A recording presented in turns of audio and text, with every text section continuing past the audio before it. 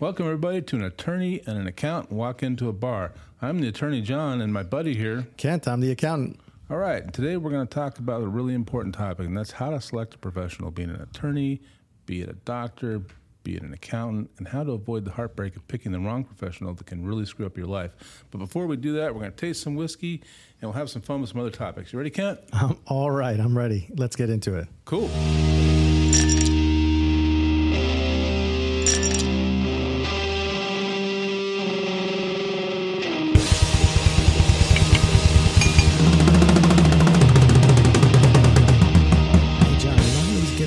Crazy phone calls, that say scammer possible, right? Or scam likely on my phone. What's the deal with those? I'll tell you what, if you always got that indication that scam was likely, we wouldn't have a problem. The problem is when you don't get that indication, you pick up the phone. And one of the things that's happened to me a lot lately that I really want to tell people about is I get these phone calls from people claiming to be from a law office or claiming to be a lawyer or claiming to have some criminal charges against you. And of course, it's like, well, I'm Miss So-and-so and I've got information for you about a claim against you, or you need to call us to avoid a lawsuit. And they sound like they're from a law office. They might even say they're from a law office. And then, of course, I always hang up at that point because I'm like, yeah, right.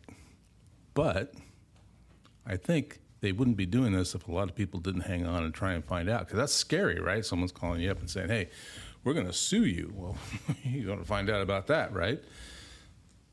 First of all, you got to understand what they're going to try and get from you is like your personal information. It's always going to be the Social Security number. It's always going to be bank statements. It's always going to be, well, you need to pay us a little bit of money and we can make this thing go away. And what they're looking to do is steal your identity. They're looking to get your banking information. They're looking to get your Social Security number. But isn't that too obvious? I feel like the world knows, don't, under any circumstances, give your Social Security over the phone. Don't give your birth date, the first car you drove, and things like that. I feel like, to a certain extent, it might be more of a elderly, vulnerable community, but it doesn't just happen to the elderly. No, it doesn't. And here's the thing, and this is what's so clever. They use this massive fear that you're being sued. And they'll even say things like, well, you're going to have criminal charges brought against you, or all kinds of things that are designed to invoke fear. And when people are fearful because of what's being said to them on the phone, they panic. And when they panic, they tend to do things that they wouldn't ordinarily do. And I guarantee you these people who do this, and they must, or these people wouldn't be making these calls, right? Mm-hmm. The minute they do it and they hang up the phone, they're probably, oh, shit, I shouldn't have done that.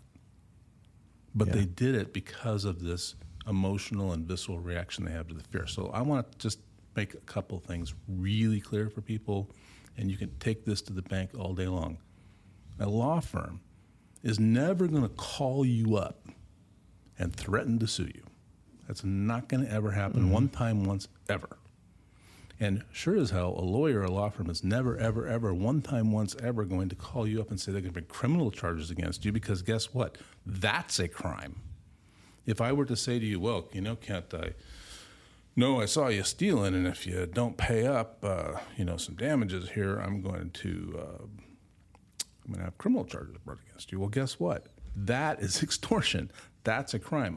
A lawyer is never going to do that because he's going to jail. He's going to lose his license over doing something like that.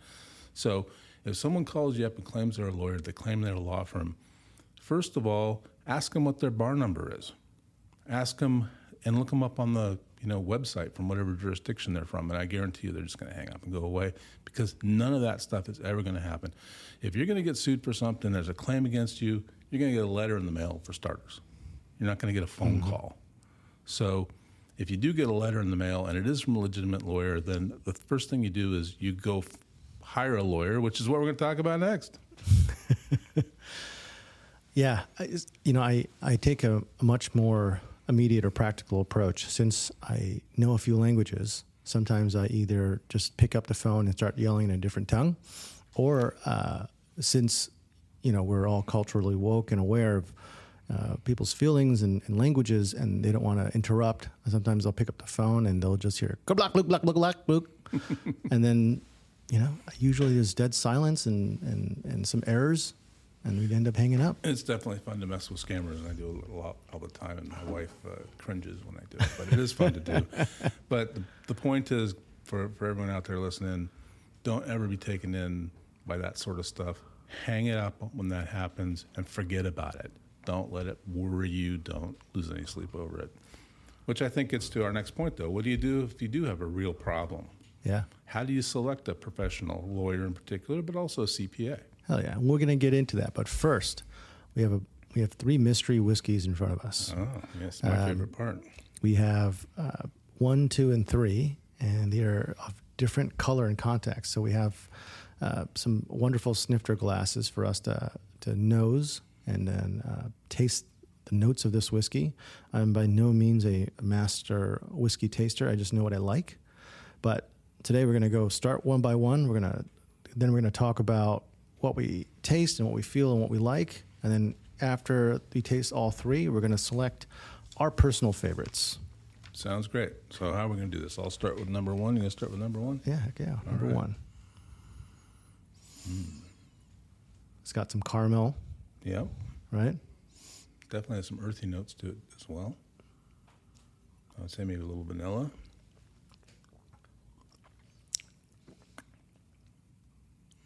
Slightly spicy. Not the smoothest. I do taste the barrel on that one. This is one where I taste and I feel like I've had this before. It's incredibly familiar. I mean, it's from my collection, so I should know, but it's one that I've had many, many times. Well, I don't know your whole collection, Kent, so I can't say. Mm. It is good, though. I do like it. Let's have this other one. Very light in color. In between, John, let's have a palate cleanser. Oh, all right. Very well. Is that more whiskey? A little bit of water. All right. Well, let's check out the second one because I'm just anxious to get on with it. Number 2, I see it as much lighter in color, so maybe not aged as long. I would say it's a straw color, right? That's true. Let's see. Not much in the nose at all with this one. Very clean. If I clink on the glass, does the sound indicate anything? No, it really. doesn't. That's I just don't think so. that's just for show.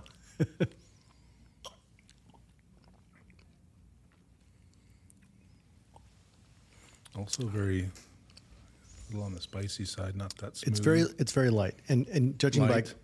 judging by color and its overall viscosity and just the way it tastes with very light notes, it feels like a Japanese whiskey to me. It does. And Feels like that it's Suntory. reminiscent. It's reminiscent of a Scotch and a little bit. And I think you're right. It seems very Japanese, All right, especially the fact there's very little nose to it.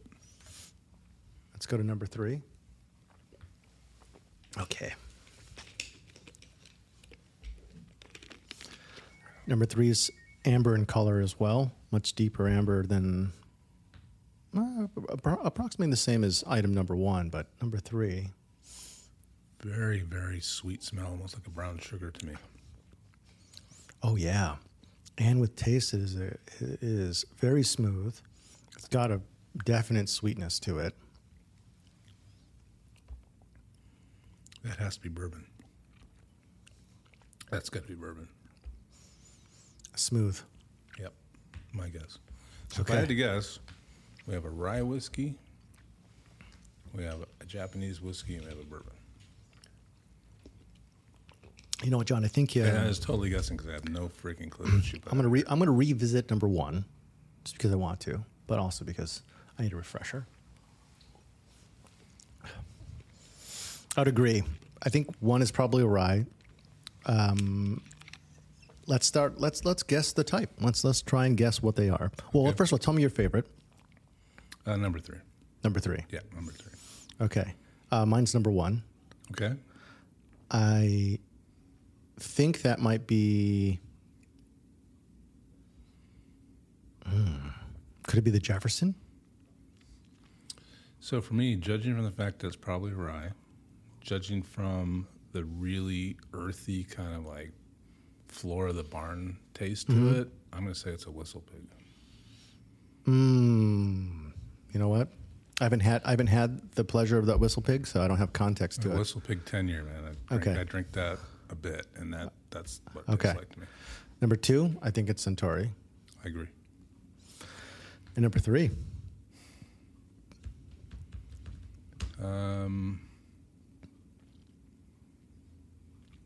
Could be a Jefferson. No. What's the? I'm not sure. Do you know what I think number 3 is? I think it's bourbon, though. Do you think number 3 is? I think number 3 is Jim Beam. Like off the shelf Jim Beam? Good old Jim Beam. No. That tastes like gasoline. Okay. Let's do What do we got? reveal. What do we got? Okay. For number 1, we've got Highland Park Single Malt Scotch. Number 1 is Highland Park Single Malt Scotch. So that's number 1. I guess I couldn't have been more wrong. So this tells you how unexperienced we are. Yes. Even though we're drinkers in quantity. So thank you, Tabby. All right. Number 2. Number 2 is indeed the Suntory whiskey. All right. All right. We know our Japanese whiskeys. That's good. Excellent. That's good. And Number 3 is Eagle Rare, a Kentucky straight bourbon. I was right. It was bourbon. Bourbon. Yeah, okay. All right. Two out of 3. 2 out of 3. Not bad. Eagle Rare is delicious. Scotch. This isn't Scotch. Well, you know what? This must be unpeated because there's no smoke to it. Well, there's unpeated. There are unpeated scotches, which tells me, John, you did enjoy number 1. I did enjoy number 1, So now, but it wasn't my favorite. has it changed your perception on scotches? A little bit. Okay. We call that. But now I've tasted it again, and I realize I don't like it because it's Scotch.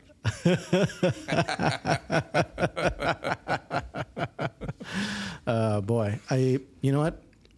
For a bourbon, this Eagle Rare is great. I haven't had Eagle Rare in a while, and the price on this has been increasing since, a few years ago. Eagle Rare has been jumping, but I think it's a very excellent drink, and I love it. All right. Okay. Well, cool. All right, let's dive into the podcast. Cool. And also, we can feel free to finish these tastings. Oh, I intend to. Actually, what was in your side glass? I forgot, but it was really good. I went off the reservation with mine. Can you guess what this is? No. This is a tequila. Oh. Giradora Legend, and it is frickin' delicious. So at another time we might have to do some tasting. I'm mixing tonight. I understand that, but it's worth it. Well, I'm glad I'm not going to be you tomorrow morning. So anyway, let's talk about, I think, is a really, really critical subject. And let's talk about why this is important. Not all attorneys are created equal. Not all accountants are created equal. And, this is true of all professions. And when I mean professions, let's be clear. We're talking about a traditional profession, which is attorneys, accountants, doctors. We're not talking about plumbers. Mm-hmm. People tend to use the term profession loosely when they talk about other, things like plumbers, electricians. They even say, well, I'm a professional, podcast recorder or something. Well, it's not a profession. Professions are very specific things, and they're licensed. And they're licensed for a reason. It's because you're supposed to have a particular skill. And you're taking on something that is critical to a client. Now, let's face it, you screw up someone's plumbing, all right, you might flub their house. If you screw up someone's, legal position, they might go to jail, or they might lose all their money. And if you screw up, their taxes, they could go to jail.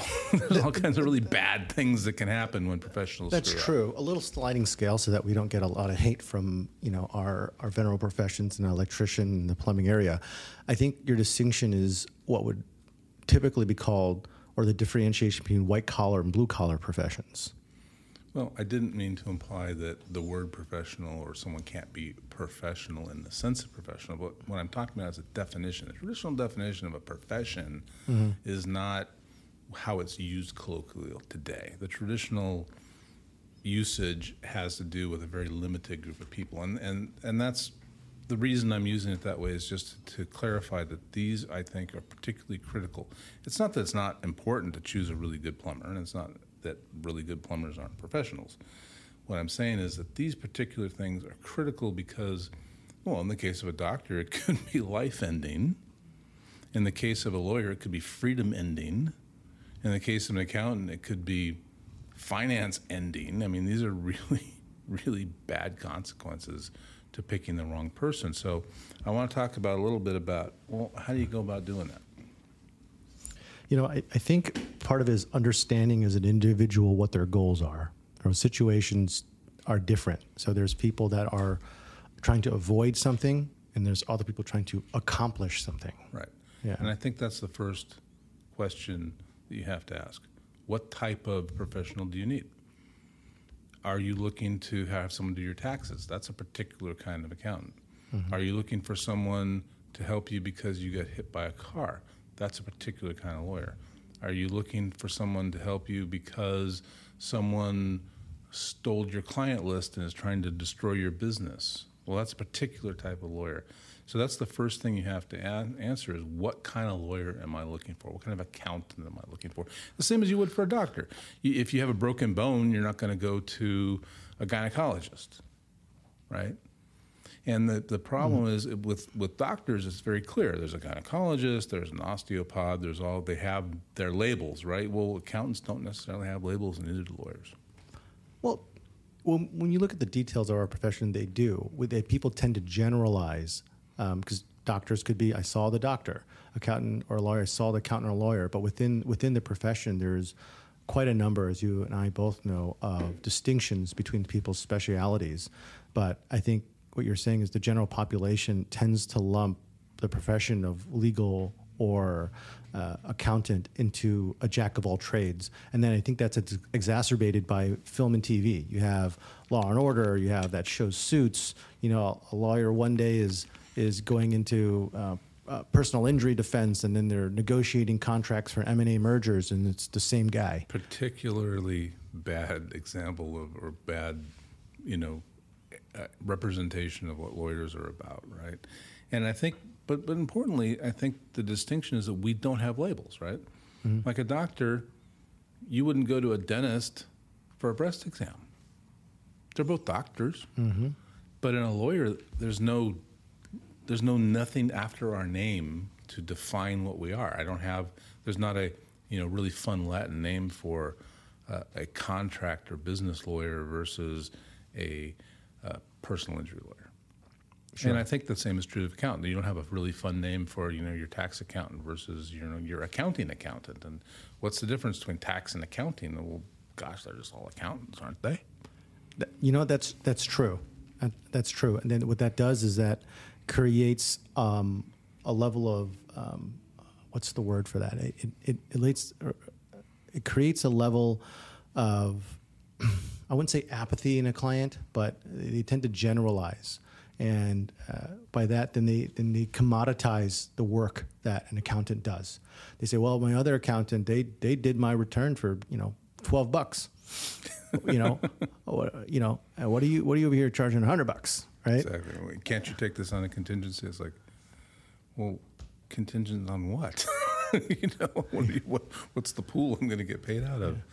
So, yeah, I mean, I think that's an important thing. So I think the first thing you have to do is identify what is it that you need this person for, and then from there, try and identify what kind of specialty that they're in. Mm-hmm. And so first thing you need to do when you're looking at someone is, well, do they do what I need?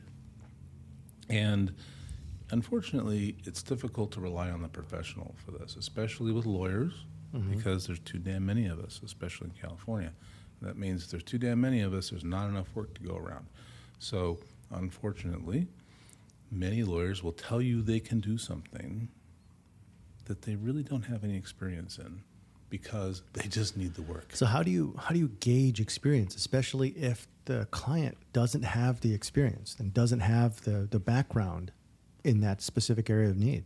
Well, I think the first thing you do is look at their website and see if they say that they do the particular thing that you want them to do. Mm-hmm. And if they don't, move on. So, if you look at a guy's website and he says, well, I do estate planning and I do bankruptcy and I do personal injury and I do products liability, and you're going, well, wait a minute. hang on a second, that's a lot of different things. Sounds like a bottom feeder to me, right? But if you look at a guy and he's, his business is, I'm all about business, and I'm business, and I do real estate, but it all kind of ties into a core, right? And you can say, well, okay, that guy obviously has a particular specialty. And then does he list that, well, I've got a trade secret case, or I've got a problem with an employee that's, stolen something. Does he say he does that? Mm-hmm. And that's a good indication, at least preliminarily, that at least the attorney thought about this as something that he wants to do, as opposed to just calling him up and saying, well, hey, I got this problem, and it's this, that, and the other thing. And I was thinking, yeah, and you see dollar signs in his eyes, cha-ching. Whoa, of course I do that. You know what turns off a lot of folks, especially in when they're going and approaching an attorney, and I understand it from both sides as a professional, because they don't want their time wasted either way, but a lot of these attorneys are like, great, I need a X dollar retainer. And it's something that is, before we have this conversation, even sometimes they're like, I need that $5,000 retainer, see, and we'll talk about it. And that really turns a lot of people off. But here's the thing, even good attorneys in areas do have that as a practice. So what does a client do when they're faced with somebody that's looking to take their hard-earned cash to hold on to it without any necessarily idea that they'll get some of it back? But because a lot of times they'll get their time wasted for an hour, and they'll get some of it back, but they just blew a few $100s. Attorneys are being paid $800,000 an hour sometimes. Well, here's my opinion on that, and then probably a lot of people aren't going to like it. But my opinion is, if an attorney isn't first willing to listen to you, hear what your problem is, analyze it, tell you whether or not they can help you, and the first thing out of their mouth is the retainer, not asking those questions, run. That's actually a really good point. That's my opinion. That's a good point. Because if all they're thinking about is, well, I need my money, then it's probably really not the guy. Because now I'm not saying you get a full consultation, you get to spend 3 hours with the guy and he's going to read all your papers and tell you all about it. That's a different thing because, let's face it, a lawyer's time and advice is their stock and trade, right? I mean, we don't have anything else to sell. Right. I can't sell you a widget. I can't sell you anything except my time. Yeah, your commodity is your knowledge. So I can only do so much, but I think a lawyer should be willing to spend 15, 20 minutes with you, listen to you, which is, and that's one of the things I'm going to get into here. If all you're getting is transmit and no receive, run. If all the guys just bah, bah, bah, bah, bah, bah, bah, bah, bah, bah, and you're not able to tell him your story and he's not listening to your story and he's like saying things that aren't what you told him, get away from that guy. And a good example is we had a client call today. We had just very small tidbits of what the potential issue was, real estate. And in general, if it was a piece of real estate in California that needed to have a first lien on it, we could have been of assistance. But we listened to that client, and with just a few questions, I think the whole call took less than 11 minutes, that we determined that there was a course of action, but we also weren't in a position to help. Well, right, because it was South Carolina, and it's a very specific thing out there, and I'm not going to help them with something that I don't know about. And did I waste a little bit of minutes of my time? Yeah, I did, but that's okay. Because, I think that particular person is going to appreciate that we spent that time with them, and I'm always going to do that. And I think if a lawyer's not willing to give you a little bit of time, just a little, again, not hours and hours, and you don't get to email them 45 times, and no, you don't get to send them all your documents and have them read through 500 pages of documents, because if you want them to do that, yes, they're going to have to charge you for that. Yeah. But I think if you should be able to have some preliminary discussion to find out if they're the right guy. And when you do that, this is where you get to interview this guy, right? Yeah. So you want to find out from him, it's like, hey, I looked at your website. It says that you do the things that I say you do, and you've heard my story. Can you help me with this? And he's like, yeah. Then you should ask one really key thing. What's that? Can you tell me, Mr. Lawyer, about another case you've had like mine, and how did it go? Or can you tell me about more than one? How many cases like mine have you had? And if they waffle on that, like, well, I've done things and this and that, and you shouldn't ask that question because I'm a lawyer and I've got 66 years experience and I went to this law school and I got this reward and all that, and you should just listen to me because I'm big and you're little and I'm smart and you're dumb. Run. because that's the guy who's going to screw up your case, because he doesn't have a real thing to tell you. And I cannot tell you how many of my colleagues I've listened to on the phone that just bully the potential client into thinking that they're dumb and that the lawyer has some, magical skill and magical intelligence. Well, we don't. You know what I find is it's a legal or a lawyer trait is over talking.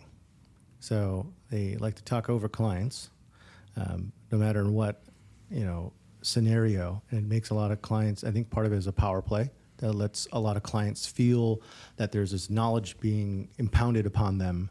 But I'm going to say something that's a little bit somewhat counterintuitive to what people would think, because we're so trained to think that places like review sites, Yelp, or like TripAdvisor, or all these other types of review sites that are okay to find a good restaurant, to find a good bar, to find a good hotel to stay at. They're great for that context, and you use the volume there as a good indication of whether the experience is true or natural. When people start to translate that to professions, and they start to look up their attorney on Yelp, and not to knock those types of review sites, it's really not a platform that I think the context of its use provides real insight into the capability of the professional that they're looking for. No, not at all. And if you think about it, most lawyers are going to have very limited interaction with their clients. They're going to do something for them.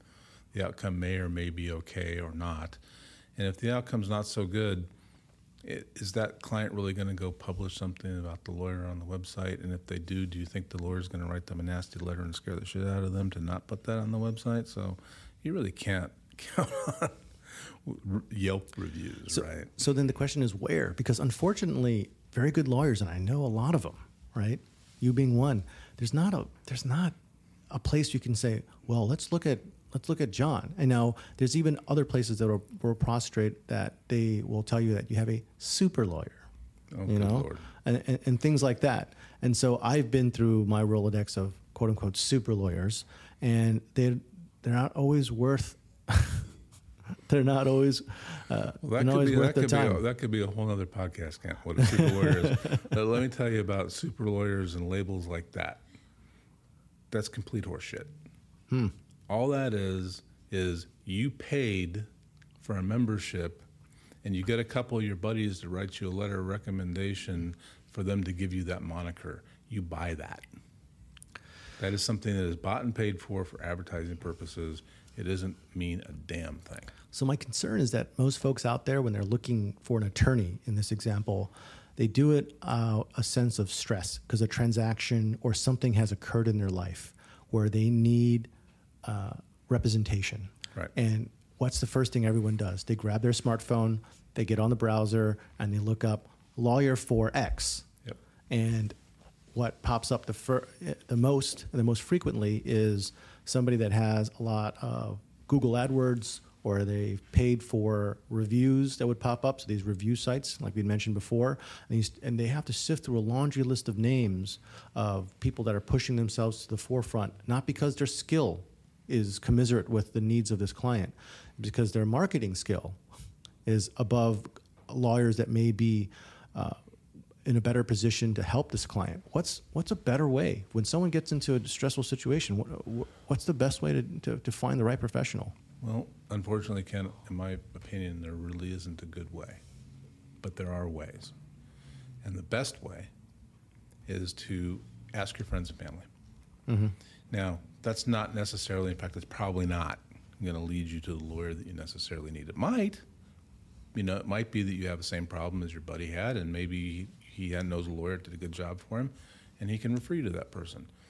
But at least if you get a referral from a friend or family to a lawyer who they trust or who they have confidence in, you can hopefully, and you should, be able to explain to that lawyer what your situation is, and he should be able to tell you, well, I can't help you, but I know someone who can, or this is the type of lawyer that you need, or this is how you should go about trying to find this lawyer.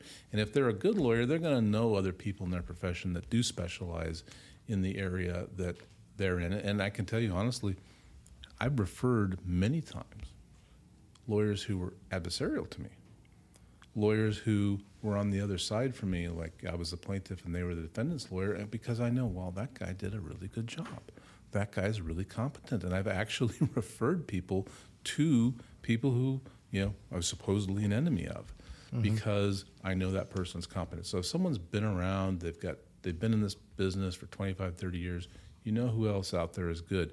So first of all, getting that referral from a friend or family, or maybe your accountant or someone that you trust, going to that lawyer, and usually since the lawyers, you've been referred by someone, like at least when you call up, you can say, well, hey, Kent gave me your number. Yeah. At least they're going to listen to you and then maybe help you find someone that you need. Well, I think that's the best and first way to do it. You hit a point on the head, which is what I was going to bring up, where I have gotten, as an accountant, as someone's accountant, asked what attorney they should reach out to, knowing that an adjacent profession like accounting would have interactions with potentially a lot of attorneys, which I do.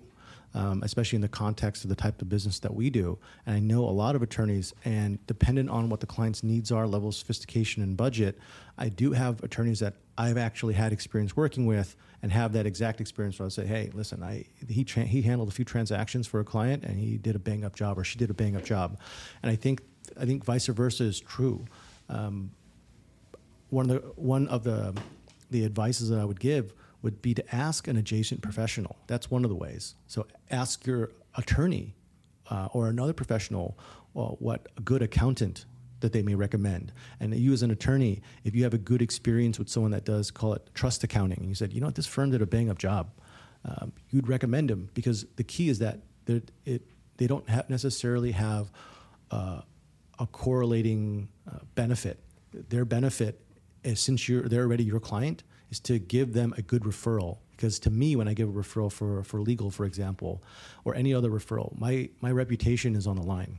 Absolutely. So if they trust me, I need to be sure that I entrust the professional that I recommend in order for me to continue with, my brand, for them to trust my word. 100%. I don't think any professional is going to knowingly give a referral to someone that knows a schlep rock. I mean, that's really key.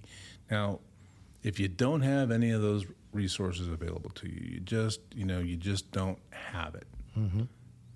Do you go to the billboards at that point? Do you go to the yellow pages at that point? Back the bus? Don't. Next best resource, believe it or not, is calling your local bar association. So every city's got a bar association. There's a Los Angeles County Bar Association. There's one for LA City. Glendale's got one.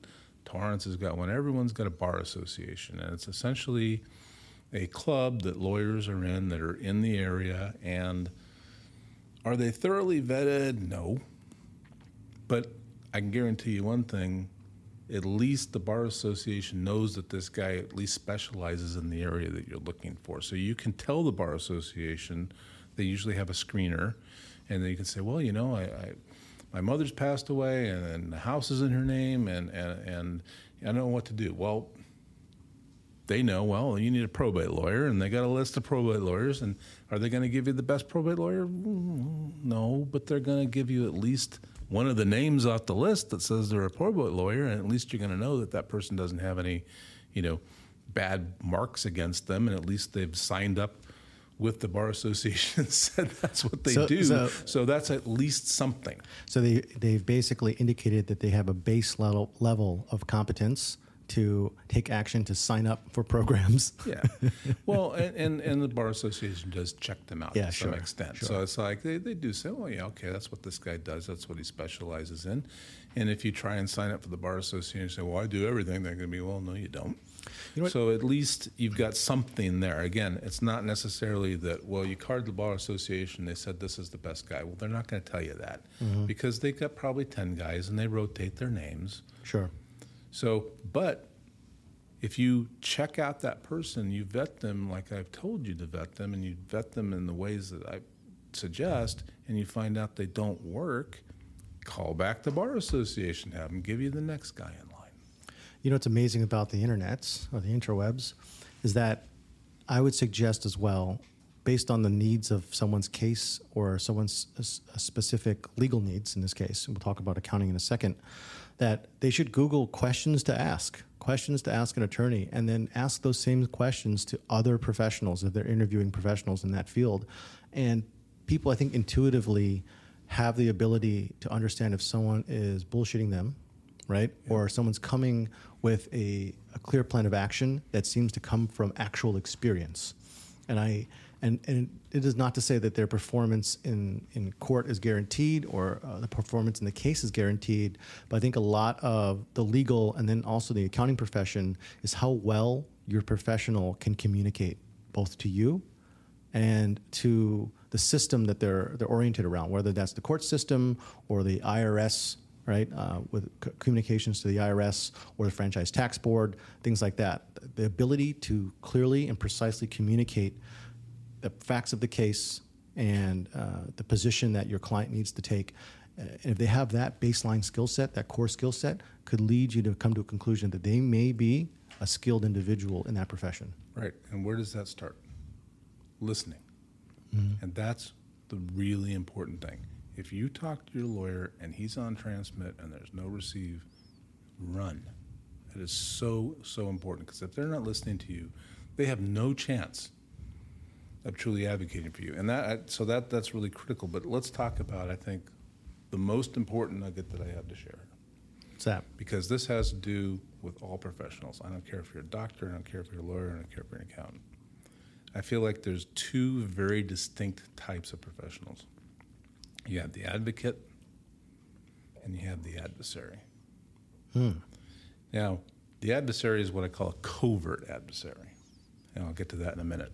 But what you want is an advocate. You want someone that listens to you, understands your situation, and no matter how they feel about your case, no matter how they feel about the law, or how they feel about the tax code, or how they feel about your diagnosis as a doctor, that they have one purpose and one purpose only, and that is, if they're a lawyer, to win, if they're representing a transaction, to protect you, if they're representing you as an accountant, to minimize your taxes and to maximize your profit and to maximize the health and productivity of your business. And in the case of a doctor, to cure you and to help you move forward with your life in a positive way. These are things that professionals have to do. And unfortunately, in my experience, the majority, if not the vast majority of professionals are not advocates. So covert adversaries, what does that mean? Here's the covert adversary. So let's start with the attorney, because that's obviously near and dear to my heart. They listen to you.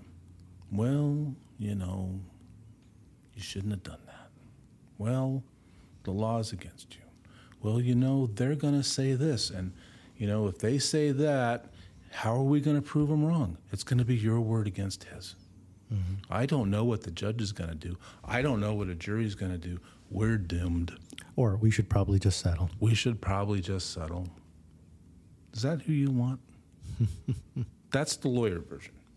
Here's the accountant version. Well, the taxes are the taxes, and you made some money, and, Uncle Sam has his hand out, and you got to pay the devil his due. And, I'm not going to try and find any loopholes for you, and I'm not going to try and find any. Just tell me what you made, what's your expenses. Okay, I'll put it in the form. Here's what you owe. Is that who you want? Seems like you've met a few of those. Right? Well, you know them, Ken? Yeah. Or do you want the guy that's like, all right, you got this income you have here. You got a business here. Can we look for some deductions? Can we look for some stuff? Well, maybe not this year, but next year, here's what I want you to do. I want you to do this, and I want you to do that, and I want you to do that. And by doing this, we're going to reduce your taxes. And hey, you got this thing going on over here with your estate, and you've got this $10 million estate, and when you die, you're going to pay $4 million to the government. Do you want to do that? No. Oh, well, here's a plan. Well, that's an advocate. True. Now, the advocate, we have to be careful, because there's folks that are called dreamers. That's true. So if you have somebody that's your advocate and they're like, what do you want to pay in tax? Okay, I've had that guy too. Tell me the number. That can get you in some hot water as well. They're just like, you want to deduct it? We're going to deduct it. Correct. And in the same sense, you don't want a lawyer that says, okay, we're going to lie. We're going to No. make up some stuff, or Yeah. we'll just misrepresent things. No, that's not the guy you want either. That's criminal, and we're not talking about that. But what I'm talking about is, let's talk about the advocate in the terms of a lawyer. An advocate in terms of a lawyer, he's going to be the guy that says, all right, you know what? These are the facts of your case, and then he's going to tell you a lot of the same things, like, well, I don't know what the judge is going to do, and then it could be your word against his and all that, but this is how we can fight. These are the tactics that I can employ. This is the strategy that we will employ. I'm going to research this for you. I'm going to look up nuances in the law. I'm going to find facts. I'm going to try and tease some fact out of the other side that maybe we can use to get you out of this or to help you win. That is an advocate. I will say that you hit on a trait that I think applies also to selecting a good CPA or an accountant, in the sense that I don't purport to know everything. And even the things that I think I know, I always caveat that with a client that I do and will need to refresh my memory and to do the research on topics, because the tax code does change. And especially with 2017's Tax Cut Jobs Act, there's significant changes to what used to be known for decades prior to that. And any professional that tells you, "Oh, I know it, that's the rule," that looks at that in that concrete fashion, I would be nervous to continue to work with, because their absolute knowledge is not always so absolute. They should have the humility, professional humility, to know that they need to review the current case law, review the current code sections that apply to this. And maybe even when it comes to tax code, there may be new case law that changes the interpretation of a tax code, or a new PLR that changes the interpretation of how to treat a certain transaction. And one of the core things that someone should look for in a professional is professional humility. You know what? That is a great way to put it. I never thought of it that way. I love it. I'm going to incorporate that in a lot of things I say. And it's absolutely true for a lawyer. So one of my points I was going to make is, if you go in and you tell the lawyer a story, and he's got, well, these are the rules, and blah, blah, blah, blah, blah, blah, blah, blah. And contract, it requires two parties, and it's this, that, and the other thing. You're just listening to this, blather, and he's got it all off the top of his head, and he knows it all. Well, you got two ways to look at that. One is like, wow, this guy's really smart, and he seems to know all this stuff. And the other way you can go is, this guy is as thick as a frickin' rock, and he only knows this one thing. And this is the same thing that he's told every client, and I'm talking to a rock. I want someone who is going to listen to me and research and find out if there's something else going on here where we can win. Do you remember a formal legal acquaintance in overhearing a conversation that this individual had with a client related to the trust? Yes. And the particulars of the trust? And the initial conversation was, the trust is this way. Well, you have to do it this way. This is the way it's done. These are how the trusts are done. Yeah, I listened to that guy for a week tell his client that you had to have, if there were two trustees, it required unanimity, and if there wasn't unanimity, then your sister couldn't have done this, and da-da-da, we're going to win this case, and blah, blah, blah, blah, blah. And then I listened to him at one point have this revelation. Oh, well, the trust says that either a trustee can act independently. Well, if that's the case, then this is the way it is. And I'm just going, wow, you just sit there and told the client for a week one thing, and then you turned on a dime, and what did you turn on a dime about? A clause that was in the trust that you're advising the client about that you should have read. Yeah. And you didn't bother to read it. So not only did you not do any research, you didn't even bother to read the documents that the client gave you. So that's not even professional humility. That's just idiocy. And being thorough. Being thorough with. Yeah, actually trying to know what you're talking about. Yeah. And the allegory too. I mean, because I did bring up doctors, right? Do you want a doctor who, well, I know you're having pain, I know you're having a headache, or I know your eyes are popping out of your head, but we ran all the tests and we did the blood work, and this is the diagnosis, and I know that I don't know what's wrong with you. And I want to tell you about a guy. I had a doctor once that absolutely I love, and I still go to him as much as I can. Mm-hmm. he would come in and we would talk and he would go through my symptoms and stuff and he would literally get up and say, hang on. And I would see him go into his office and get on the computer and research stuff and come back and say, well, you know, I looked this up and I looked that up and this is what I think we ought to do because of this X, Y, and Z. I'm like, wow, this guy gives a shit. For a doctor, now would you feel the same way if you came into old CPA's office and you asked about something and he was like, pause, turned to his computer and started clickety-clacketing to look up that code section? I would. Yeah? Yeah. Hell yeah.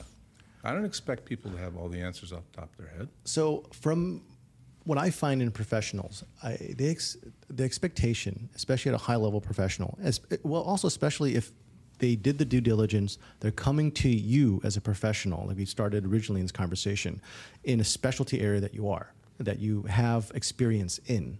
So they didn't go to you for personal injury. They didn't go to you for family law. They came to you for business and contracts. So the expectation is you have some level of expertise. Expectation that I find is that I should be at the very least, be able to talk specifically about the subject in some narrow context, understanding, Right. the concepts of what's going on. Yes. Rather than someone's like, I have a charity to a 501c3, and I'm like, what's a 501c3? No. Oh, that's a public charity. That's not what I'm talking about. Yeah. But what I am talking about is this. This is the answer I give is, well, guys, you told me this. Mm-hmm. This is the Hornbook answer. Hornbook is a book that we used in school. It was kind of a summary of the law. Mm-hmm. It's like, this is the law school answer. This is the Hornbook answer to your problem. There may be some other things going on here that I really want to investigate before I give you a thorough answer. So as we sit here today, this is sort of how it is. Mm-hmm. But if you give me a minute, let me research that more thoroughly and I'll have a better answer for you. I cannot tell you how many times you look it up and then you read the whole code. Mm-hmm. And even though the law books, even though the summaries of the law, these authoritative treatises will tell you that something's a certain way, and you say, well, it says the code section says that, and then you go read the code section, like, well, wait a minute, it doesn't say that at all, or there's another section of the code section that makes it completely inapplicable. So more times than not, you give an answer to a client, and then you go look it up, and you find out, well, there's a little subtle twist here. Example that came to mind for me was charging related party interest at below market rates. Yes. I That's a good had one. a contention with another accountant that said that related party interest, it only worked with related party interest. It had no bearing on third party loans, and you can charge way below AFR, and it doesn't actually matter. But unfortunately, there was a catch-all clause, right, in that code section that said, no, it also includes other parties. It's not just between you and your brother and your mom and your uncle. And initial interpretation or colloquial knowledge around it says that, oh, yeah, it's just related parties. If you're not related, it doesn't matter. Right. And I just thought of my example. Sure. So I had a client call me up, and they were doing Airbnb. Mm-hmm. And they're like, this guy's not leaving. What do I do? And you look up, landlord-tenant law, the treatise on it, which is a summary of law. It's by Rudder Group. It's this, book that tells you all the stuff, right? And you look it up, and it says, well, if it's a transient occupancy and it's not subject to a lease, you can do self-help eviction, and you go in there and you can basically take all their stuff and change the lock and put somebody else in there. And they're like, wow, that sounds like, I'll just give my client that advice.